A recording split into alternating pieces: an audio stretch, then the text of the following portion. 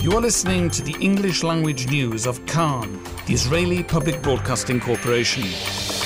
Good afternoon. It's 2 p.m. in Israel, Friday, November the 3rd, 2023. This is Nomi Segal with the top news at this hour. The IDF has released the name of another soldier killed in the fighting in the northern Gaza Strip. Staff Sergeant Itai Saadon, aged 21, from Har Chalutz, a tank commander in the 52nd Battalion of the 401st Brigade. Earlier this morning, the IDF released the names of 4 other soldiers, also from the Armored Corps, who were killed in the fighting. Since the start of the ground incursion, 24 IDF soldiers have fallen in the fighting. Rocket fire on Israel from the Gaza Strip renewed this morning following an overnight lull. There were no reports of injuries or damage. The Health Ministry says that 28 days since the start of the war, 319 people remain hospitalized. Prime Minister Benjamin Netanyahu is meeting at this hour in Tel Aviv with the U.S. Secretary of State Antony Blinken, their third meeting since the outbreak of the war. After face-to-face talks, they are now holding a broader meeting with members of the war cabinet. At the start of the meeting, Netanyahu presented to Blinken and members of the entourage excerpts from footage depicting the atrocities committed by Hamas terrorists on Israelis in the October 7th massacre. The U.S. Secretary of State Blinken said Israel has a right and duty to defend itself and ensure that an October 7th attack never happens again. He also stressed the importance of acting in a manner that protects civilian lives. In addition to the other ministerial members of the war cabinet, attending the meeting was the National Security Advisor and the IDF Chief of Staff.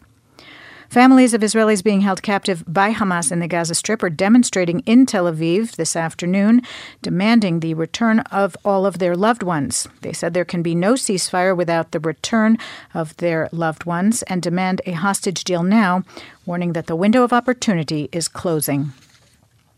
In the north, terrorists fired an anti-tank rocket toward an Israeli military position in the Upper Galilee a short while ago. There were no injuries, and the IDF responded with artillery fire. The IDF last night hit targets in Lebanon, including a terror squad and Hezbollah infrastructure. This in response to fire on Israel. In a drone attack on an Israeli military position in the Har Dov area yesterday, 2 soldiers were wounded. Their families were updated. IDF forces are on a high alert in the north ahead of the expected speech this afternoon by the Hezbollah leader, Sheikh Hassan Nasrallah. It is being closely watched as an indicator of the direction the Iran-backed terror group is inclined to go in the conflict. The IDF says forces are prepared to respond immediately to any attack by Hezbollah. They are working in close cooperation with all branches of the army, above all the Israel Air Force. The IDF Chief of Staff, Lieutenant General Herzi Halevi, in remarks yesterday, said that the Israeli Air Force is active in Gaza with considerable force, but stressed that less than half of its power is being utilized in Gaza. Most of the force is ready with bombs loaded should the need arise to attack on other fronts, he said. Hezbollah earlier announced the death of another of its operatives in northern clashes. A Khan reporter says that since the start of the war, the organization has confirmed 56 dead among its members in the hostilities with Israel. Meanwhile, the Lebanese newspaper Al Jumariya reported that the Hezbollah leader, Sheikh Hassan Nasrallah, visited Damascus less than 2 weeks ago and met with the Syrian president to coordinate among elements in the pro-Iran camp. The report also claimed that forces from the Shiite Iraqi militias recently relocated to Syria in preparations for the possible opening of a front against Israel on the Golan Heights. There was no other verification of that report. IDF forces continue to operate in the Gaza Strip, uncovering and destroying Hamas attack tunnels. Forces uncovered and neutralized tunnel shafts. Overnight, IDF forces killed a Hamas battalion commander. Israeli aircraft guided by ground forces destroyed an anti-tank rocket launching sites.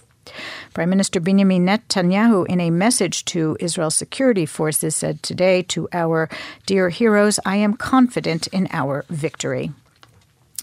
And against the backdrop of calls on Israel to allow fuel into the Gaza Strip, the IDF this morning revealed a recording in which a Gaza health official is speaking and describes how Hamas has fuel stores under Shifa Hospital that it is using for terror purposes. This reminder, over the Sabbath, the Kan Moreshet radio station will operate as a quiet channel with only siren alerts if there are. The range is countrywide. Should a significant event occur that requires immediate notification of the public, broadcasts will be merged with Reshet Bet. The weather outlook, slightly hot for the time of year, warmer tomorrow, Sunday the same. Maximum temperatures in the main centers: Jerusalem 25, Tel Aviv 27, Haifa 24, Beersheba 29, and in Eilat going up to 32 degrees Celsius. That's the news from Kan Reka, the Israeli Public Broadcasting Corporation. Join us at 8 p.m. Israel time for our one-hour news program. You can tune in at 101.3 FM, the Kan website, and the Kan English Facebook page. Shabbat Shalom from Jerusalem.